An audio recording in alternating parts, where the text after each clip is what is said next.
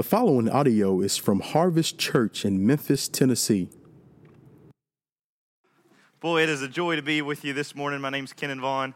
I've got the privilege of being a pastor here at Harvest Church, and I want to tell you this is a real treat this time of year. You people are beautiful people. I love to celebrate Christmas with you and to anticipate. You know, that word Advent means the coming. We are still anticipating a coming. We're celebrating that the Christ has come, and we are anticipating that he will come again, his second coming. And so this is this is my favorite time of the year.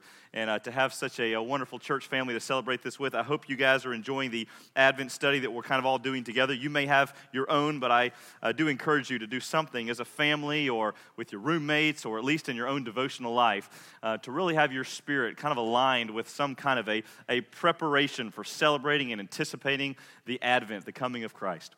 We're in Jonah. If you want to turn there, we're in part 3, which is chapter 4. We've done this in a 3-part series.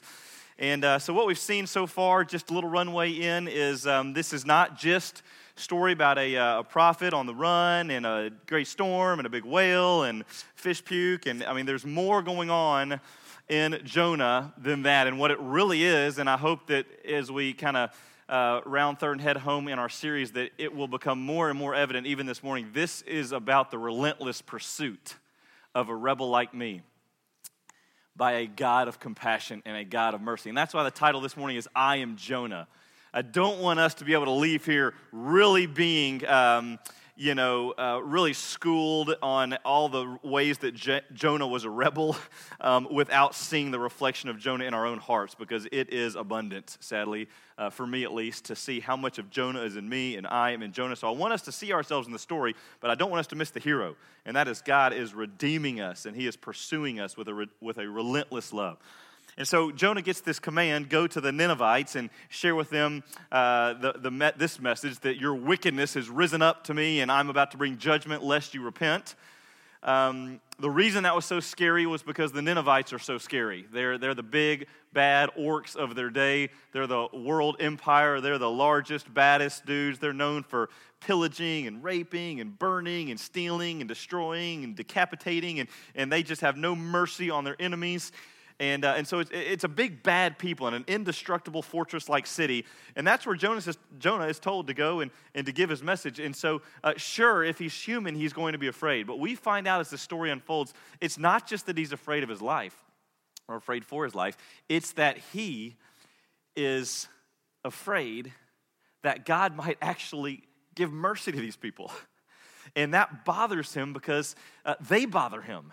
And he hates them so much, like he's so consumed by his hatred for the Ninevites that he can't fathom a more disgusting or repulsive thought than God's mercy going forth on them and God loving them in the midst of their sin. Like he can't stand that. And so when God says go, he says no, he stomps his foot, he runs. We have the slide up there that showed you that, there it is again.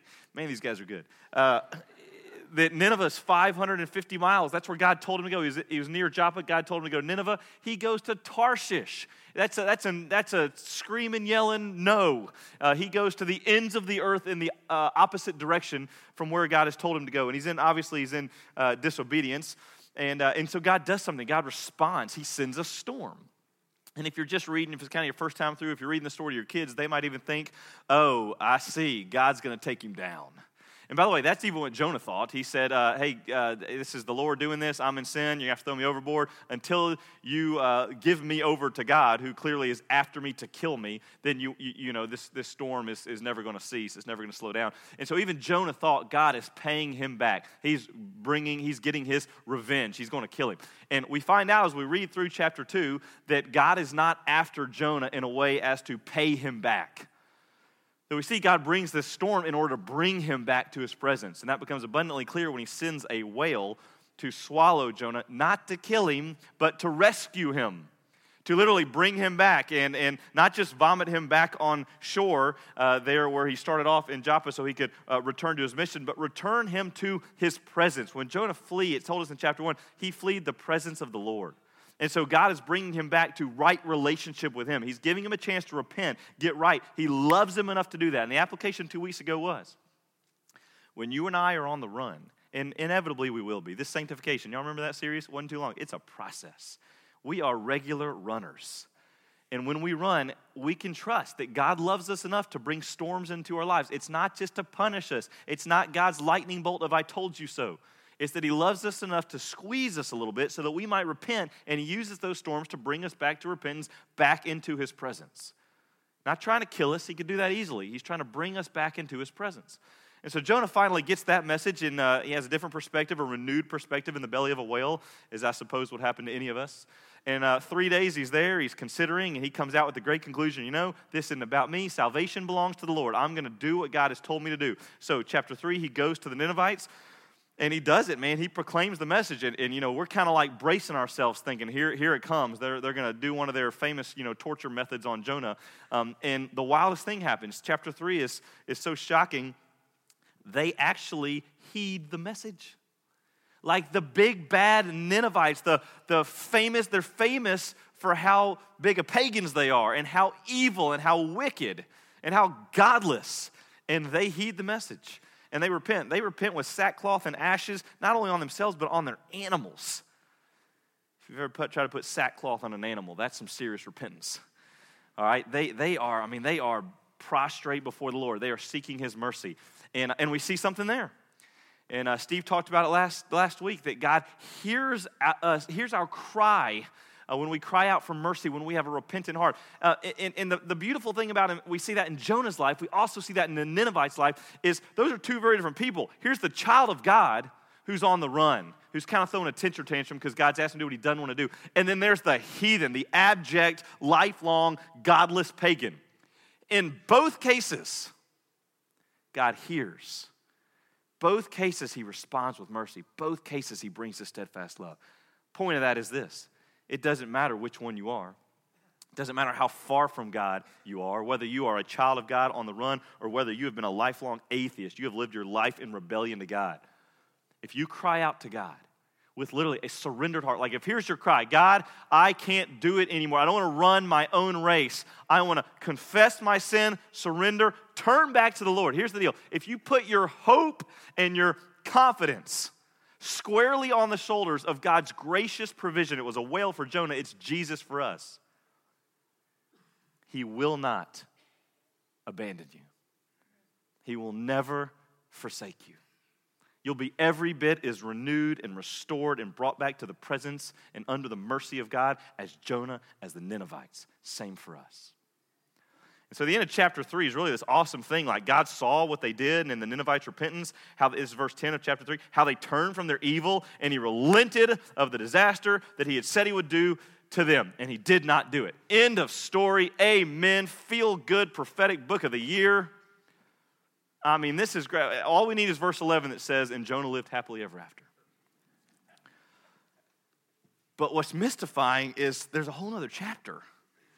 Like, it doesn't end there. Like, there's a whole other chapter, and in this whole other chapter, it's crazy. Things take kind of an awkward turn. Like, this has been a great story of redemption. Jonah's redemption and the Ninevites' redemption.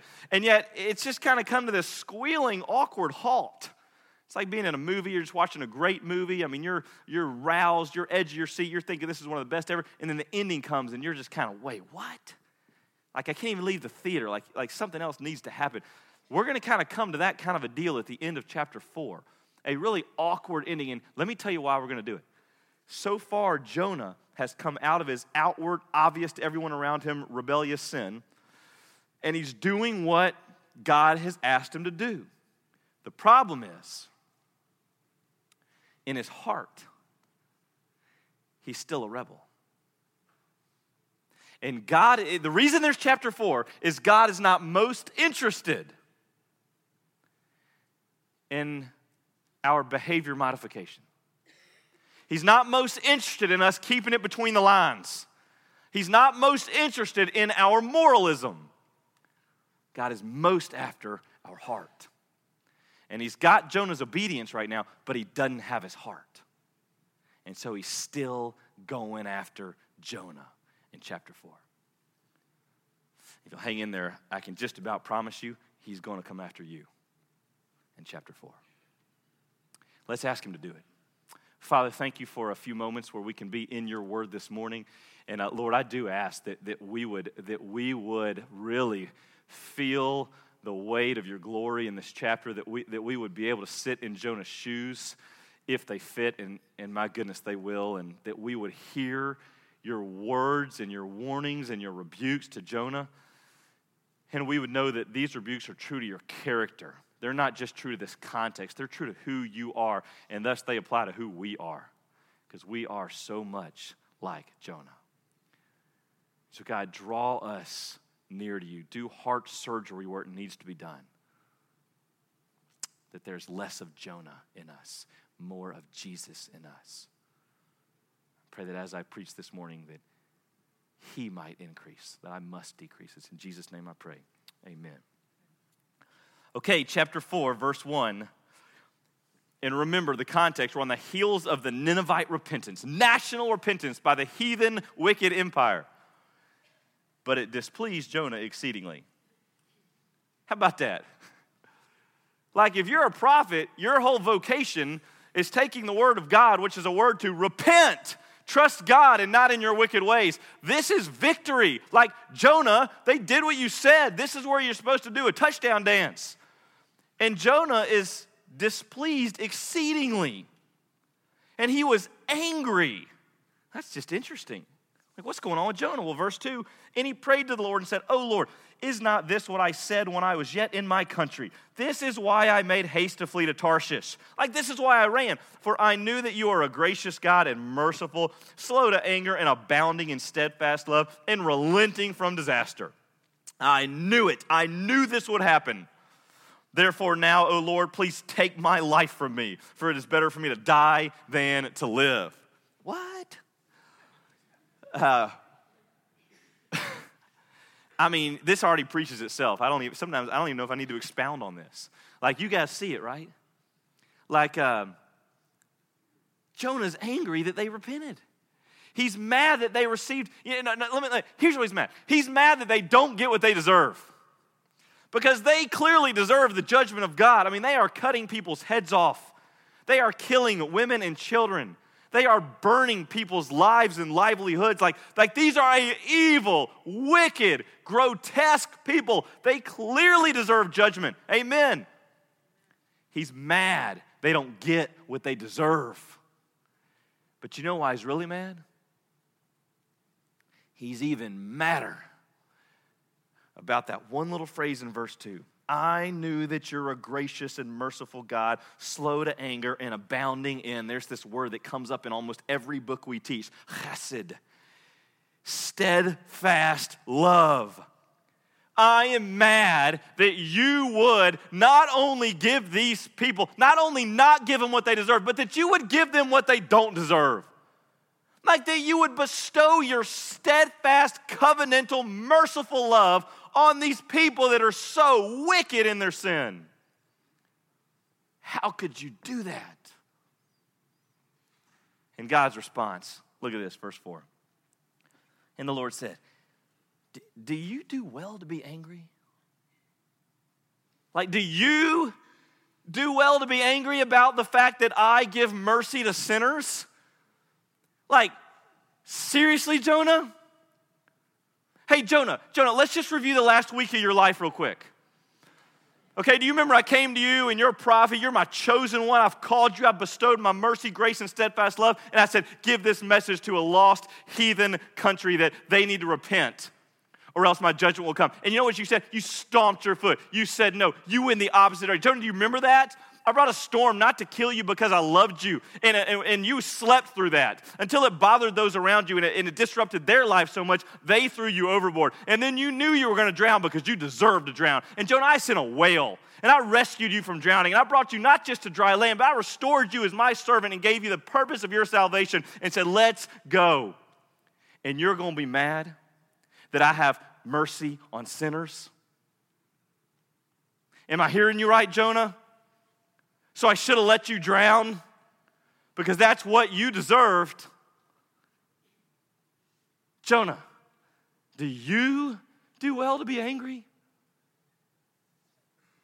That I would give my steadfast love to sinners like the Ninevites who are sinners like you?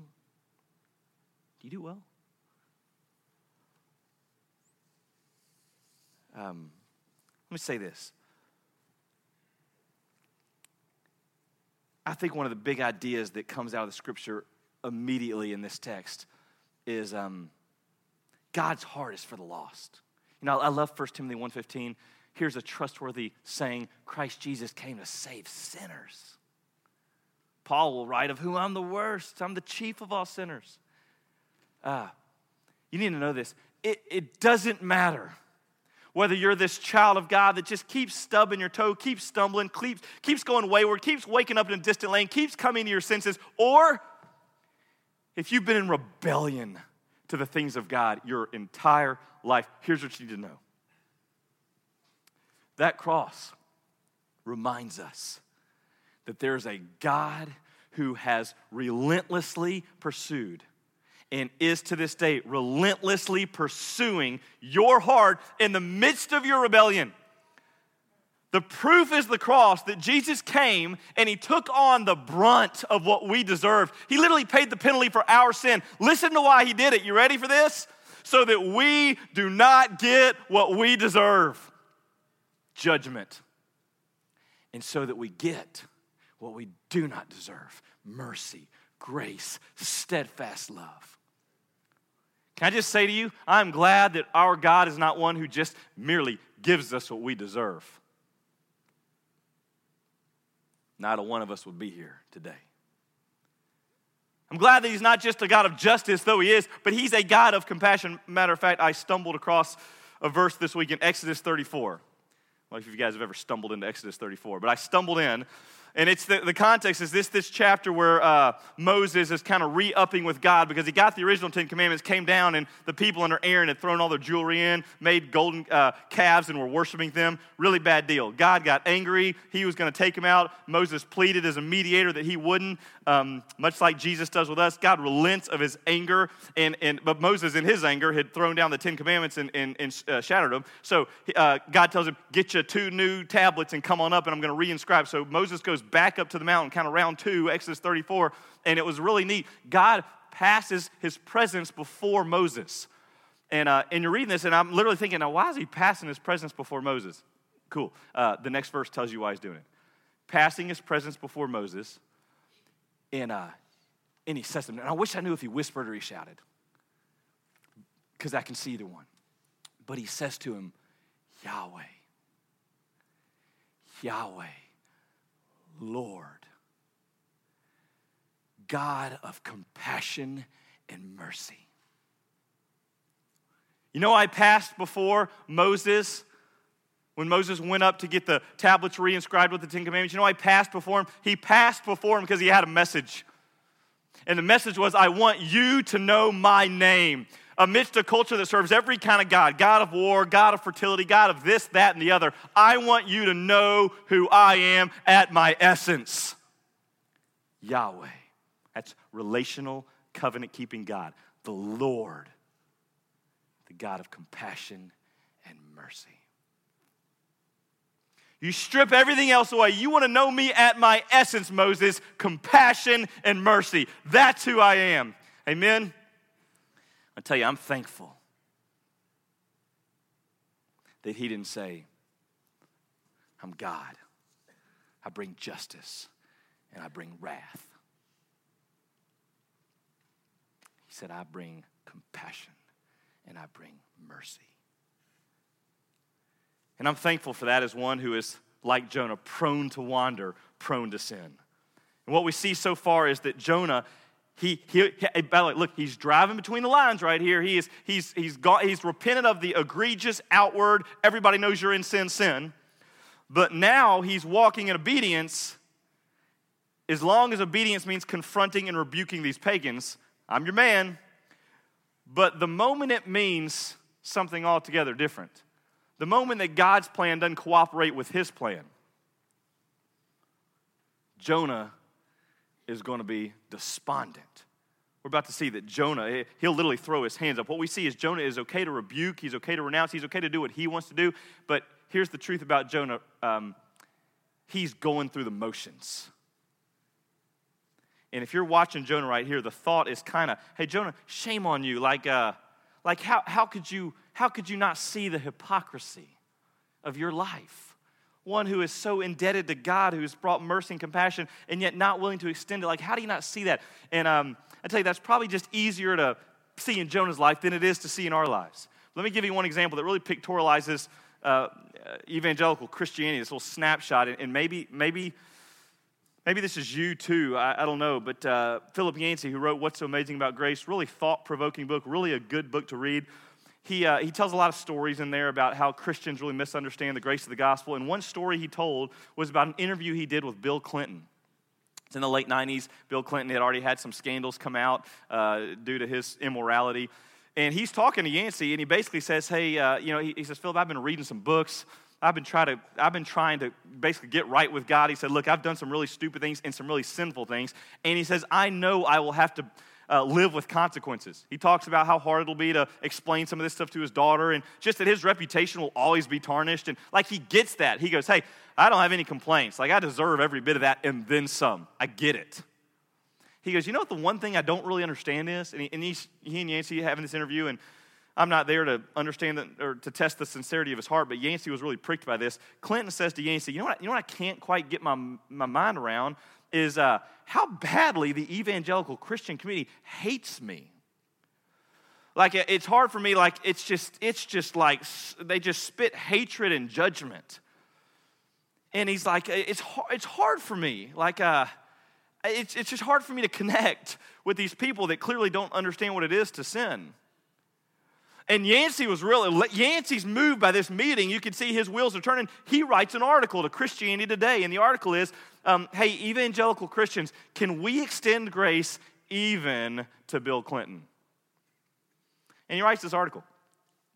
And in the history of Christianity Today, there's never been a more robust and volatile response to an article written than that article Yancey wrote about extending grace to Bill Clinton. Never in the history of Christianity Today. The greatest response they've ever had. Bags and bags and bags and bags and bags and bags of mail came in. And the general thrust of thousands upon thousands of letters was, Philip Yancey, how dare you try and extend grace to Bill Clinton? He needs to get what he deserves.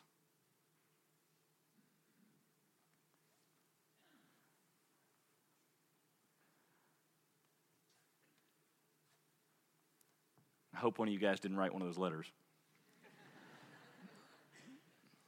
But you know what I think the unbelieving world would like for us to hear? Hey, a Christian, that's what you call yourself, right? Like a little Christ. Is that right? Am I getting that right? Christian? Okay, Christians. Would you guys mind just kind of rinsing off the fish puke from where God rescued you in the wretchedness of your sin, but before you incite judgment on the rest of us that are also filthy in our sin? Would you just rinse once, then let us have it? But the stench is a little too strong, and I can't hear what you're saying. You know what one word the world uses categorically for the church? Let me tell you, it's not compassion. Isn't that sad? God said, Yahweh, Lord, God of compassion.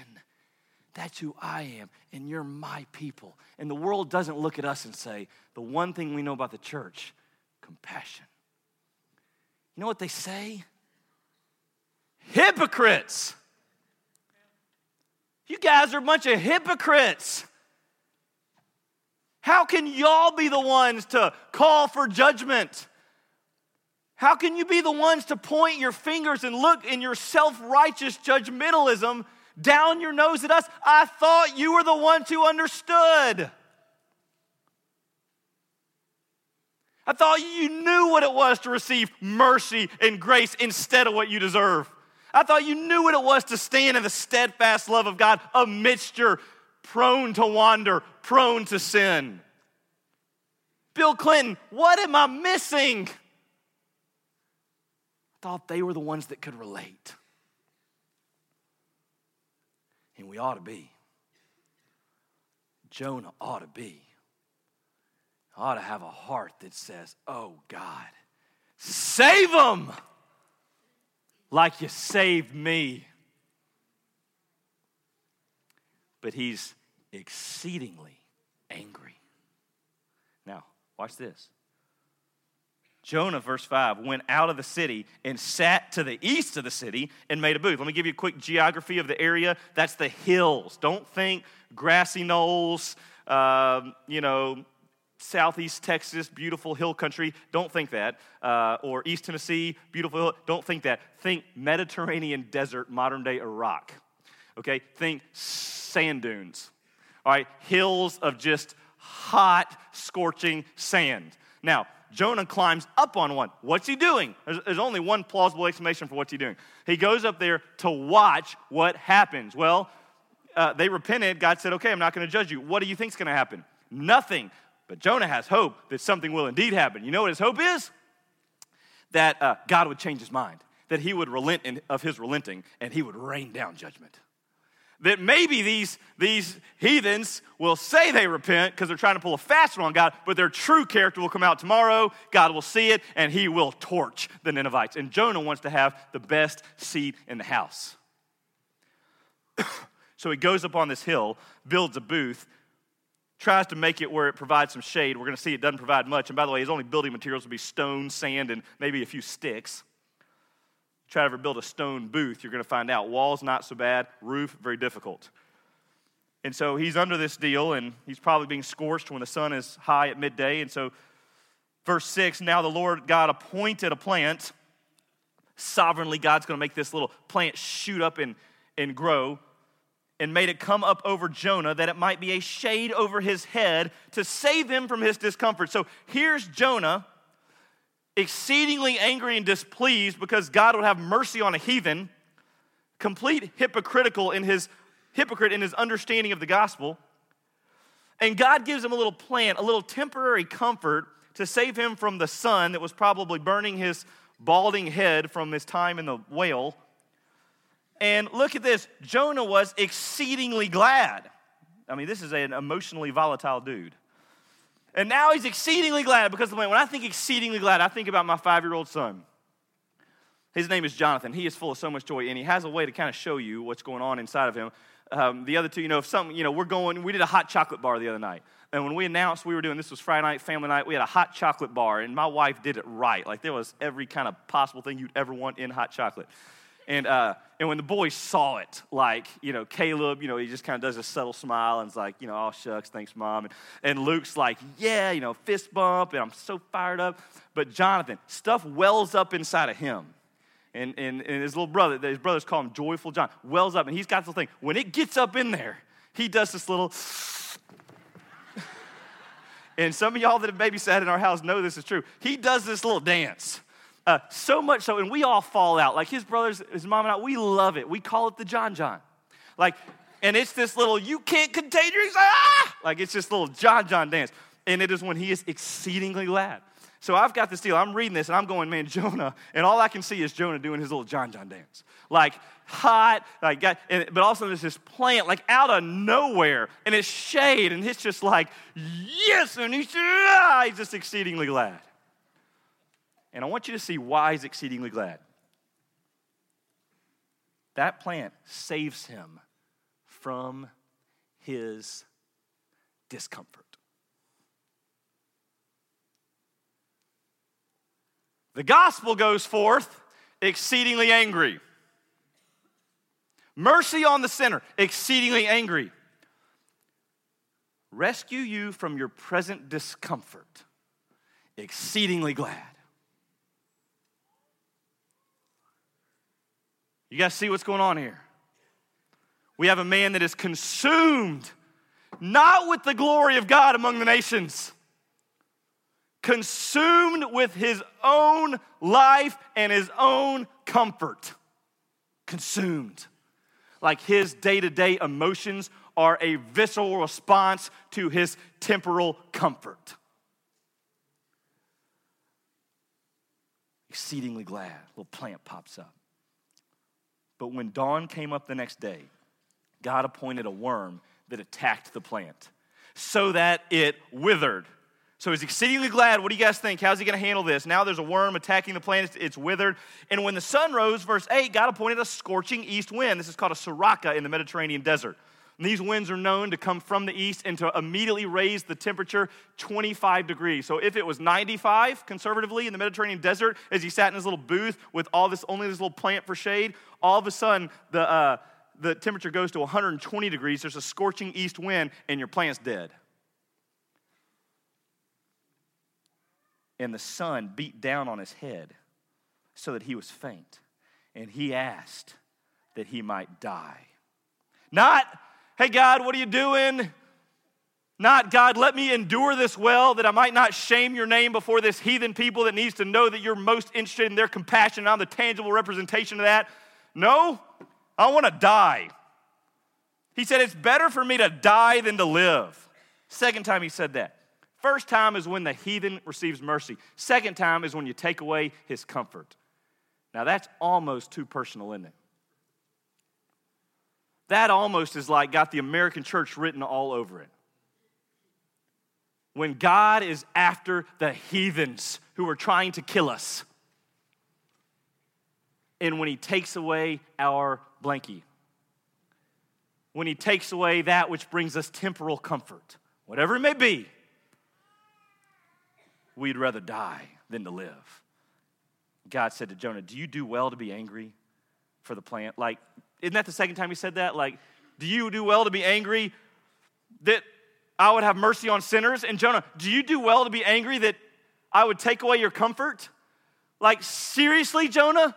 In light of what I've done for you, you're going to let your life revolve around whether the plant that sprung up, which you didn't deserve, you didn't earn it, it was just a blessing for you to enjoy, and then it's gone, and discomfort is there for you to endure, all for my glory. Do you do well to wrap your life around the emotional response to your day-to-day comfort?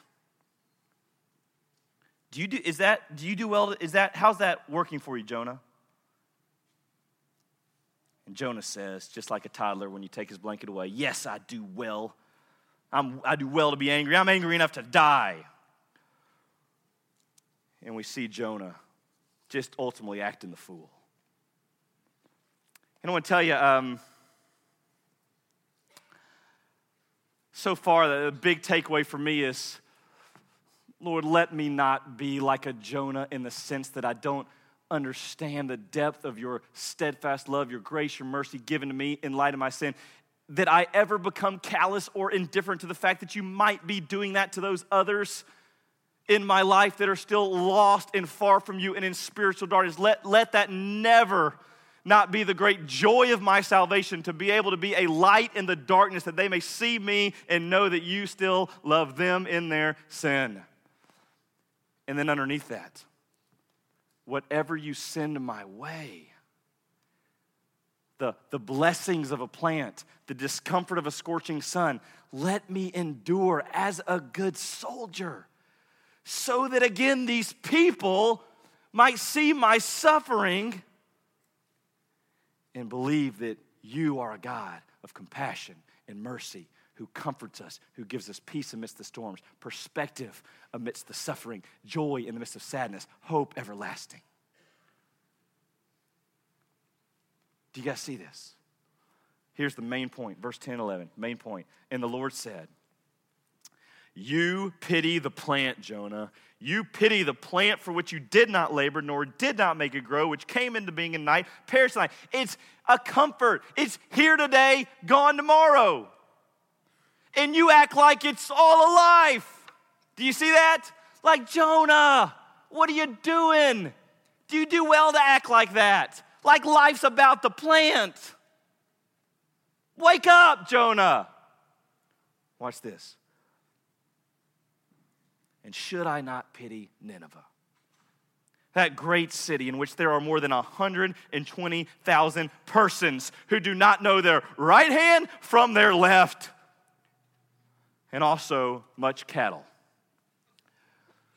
No idea on the cattle. And God drops the mic, walks off the stage, like that's it. Like, watch this. That's Jonah. How do you end on that? That God would say, Jonah, do you do well to be angry? Jonah, you pity the plant. I pity the people stuck in their spiritual bondage. The way your heart breaks for your comfort, that's the way my heart breaks with compassion. Jonah, do you do well to live like that? And by the way, he gives this, we don't have, I love this most brilliant, this might be the most brilliant ending of any book in the Bible because we don't get Jonah's response. Jonah doesn't write out his response and we study it, determine that, if it was wise or foolish, or we don't get that. We get an open-ended question that's just lobbed out there to Jonah. And the book ends with Jonah having to go, wait a minute. What am I clinging to? What is my hope? Plant, the God of compassion and mercy. Like what controls me? The plant, the desire to make him known among the nations. Like what consumes me? The plant, compassion for those who don't know the right hand from their left. And Jonah just has to wrestle with this in his day. And we have got to wrestle with this in our day. And here's how you know. Here's how you know. Whether you, like Jonah, are consumed, controlled with your day-to-day comfort and not compassion, not zeal for the glory of God. Here's how you know. Are you ready? What makes you dance?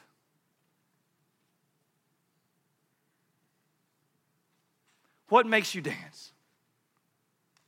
What just kind of wells up that joy in your heart, like that hot chocolate bar does for my boys, like that plant does in its temporary comfort for Jonah? What just kind of produces that little joy that you just, he's so excited.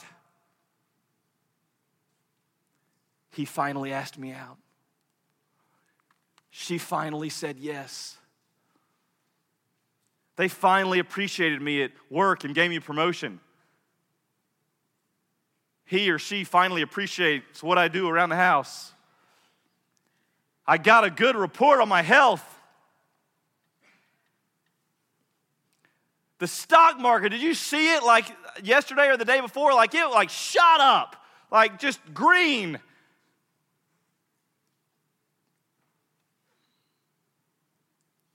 What makes you dance? I want to tell you, whatever brings you exceeding joy, I want to tell you this, that's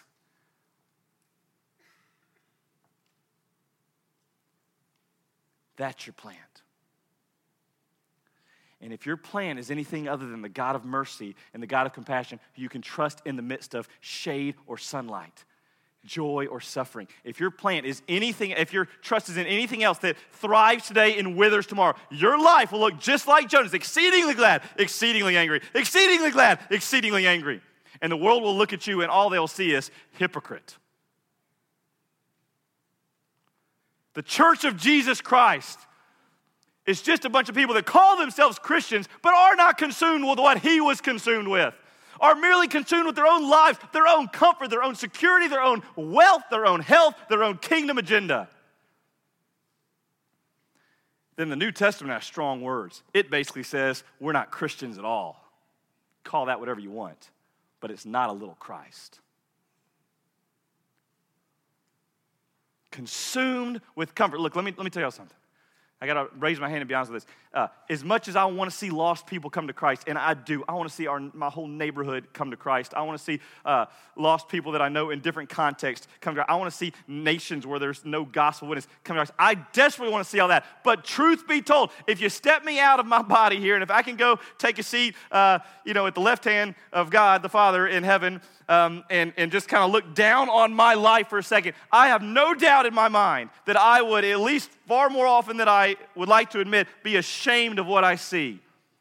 I'd watch my life thinking, golly, I'm glad I'm not like Jonah. But then I'd watch and I'd see a guy that when the blessings come, exceeding joy, I'd watch myself do a lot of dancing around temporary comfort that comes into my life. And then I'd watch in dismay as when those comforts are removed and when I'm called to endure, when I'm called to suffer with joy, when I'm called to represent Christ in the hard times, which is, by the way, where most people get saved in brokenness, that they can relate to somebody else that knows what it's to be broken and still be full. That in those times, you take those things away, and I am pulling temper tantrums. My joy's gone, I'm angry. I had a girl in our discipleship community this week. I loved her honesty, and I was so convicted by what she said, I almost had to just go into prostrate on the floor right in front of her. She said, I was on the phone with Comcast this week. And I was like, oh, gosh. Like, I'm done. Because I knew where this was going, and I was guilty. She said, I think I won the battle, but I lost the war. Like, I got my $10 a month back, and they owed it to me. They had been really hosing me, and that's just, gosh, I was angry. But let me tell you, when I hung up, I'm not sure that person had any idea that I was a Christ follower, nor did I want them to know. You know what that's indicative of? A whole lot of things in my life where when you take my daily little tangible comforts away, I'm so consumed with those that I've become callous and indifferent to what God is doing in me and in those around me for His glory. And now I'm just a slave to the emotional response of the daily comforts. I don't even know what you call that. But that is the farthest thing from denying myself, taking up my cross, following Jesus. That is a long way from, it is no longer I who live, but Christ who lives in me. It's just a long way from Jesus.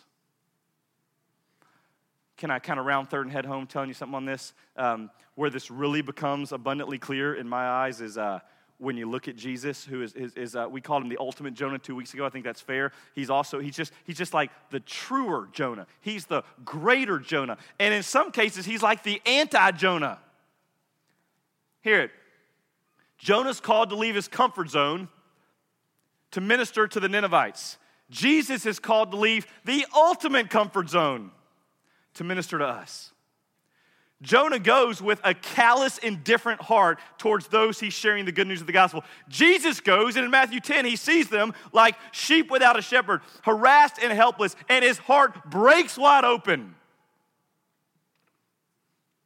Jonah is called to preach. Jesus is called to die. Jonah is thought to be dead. Jesus actually had to die and be raised again. Jonah's heart attitude to God is, not your will, but mine be done. Jesus' heart attitude toward the Father is, not my will, but yours be done. And when you start seeing Jonah in light of Jesus, here's the question. When the world looks at you, do they see more Jonah, or do they see more Jesus?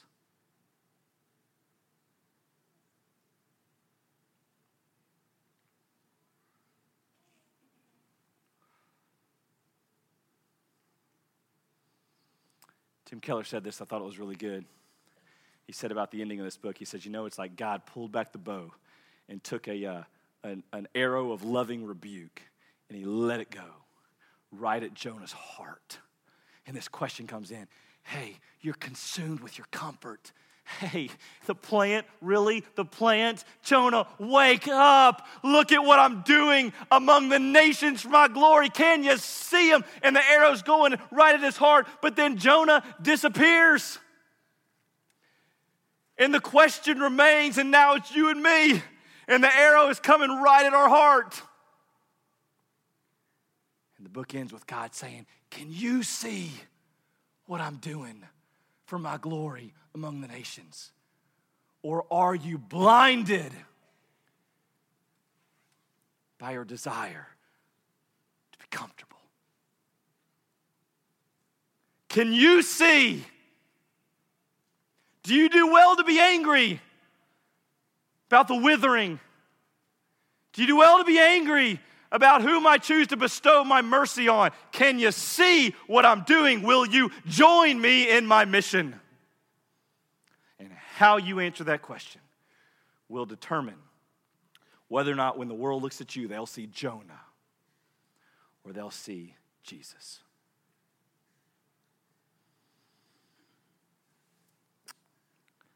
Lord, I thank you for this text. I thank you for this book that reminds me that my life is not my own. I've been bought at a price. The greatest privilege I have as a new creation is to herald the good news of the gospel, is to receive your blessing and receive discomfort. That knowing that you bring storms in my life, both so that I might repent and come back to you and repent of sin as I need it so I can live in joyful obedience, but also so that others might see my life and know that I'm comforted not by my iron will in the midst of suffering, but by one who holds me in the palms of his hands and sustains me. That I might have peace that passes understanding, that I might have joy in sadness, that I might have perspective in suffering and hope everlasting, because you would produce those things in my heart. God, I need to repent before you now and before these people. Lord, I often cling to things of this world. And that's what puts me in a good mood today or a bad mood today. And my hope and my confidence and my security and my identity can so quickly be tethered to little things that are here today and gone tomorrow. God, I want to be tethered to you in the glorious mission of the gospel going forth, that my hope will not be shaken, that as long as you are at work redeeming a people from every tongue and tribe and people and nation, that I can be filled with the fruits of the Spirit. Not just see glimpses of love and peace and patience and joy and kindness and gentleness and self-control, but see a life that is being forged in those characteristics, because it's a life surrendered. That's what's being produced as I've lifted my eyes and as I am focused on your kingdom agenda, that I can lose myself, not in the plant, but in the people. God, let us be a church who focuses not on that which thrives and withers, but that which you are focused on. People that don't know the right hand from their left might come to know the truth, that they are loved in their sin, and that you have made a way through Jesus Christ for them to return home. And let us be like open doors that invite people to come in and to dine with you. Lord, bring whatever circumstances you want to bring in our lives that may help others to see you, and let us endure well for the sake of the gospel. Lord, I pray this in Jesus' name. Amen. Hey, we're going to have a time of communion, and I want to say this. 2 weeks ago when we did this, I said, hey, this is really a good time. Jonah's really all about repentance. This is a great time to repent of sin. And 2 weeks ago, if you heard me say that, I think you would have heard that from the lens of outward, egregious, everybody knows it public sin, because that's kind of what Jonah's was. Well, today I want to give you the same call, and that is to repent. But I want you to know this isn't the outward, egregious. Hopefully you've confessed and repented and are confessing and repenting of that sin. But this is that piece which the person on your right or your left wouldn't even know it. Like your own spouse may not know it. It's that heart attitude. It's that down deep what controls you, what consumes you. And if it's not the things of God, if it's not His glory among the nations, if it's the tangible realities of your everyday comforts, then today the call is to repent of that. Repent of a heart attitude that is empty. And ask God to fill you, not with a desire for comfort, but a compassion and a desire to be on mission with Him. And a hope everlasting. The tables are open. Thank you for listening to the audio from Harvest Church in Memphis, Tennessee. Feel free to make copies and distribute this content, but please do not charge for those copies.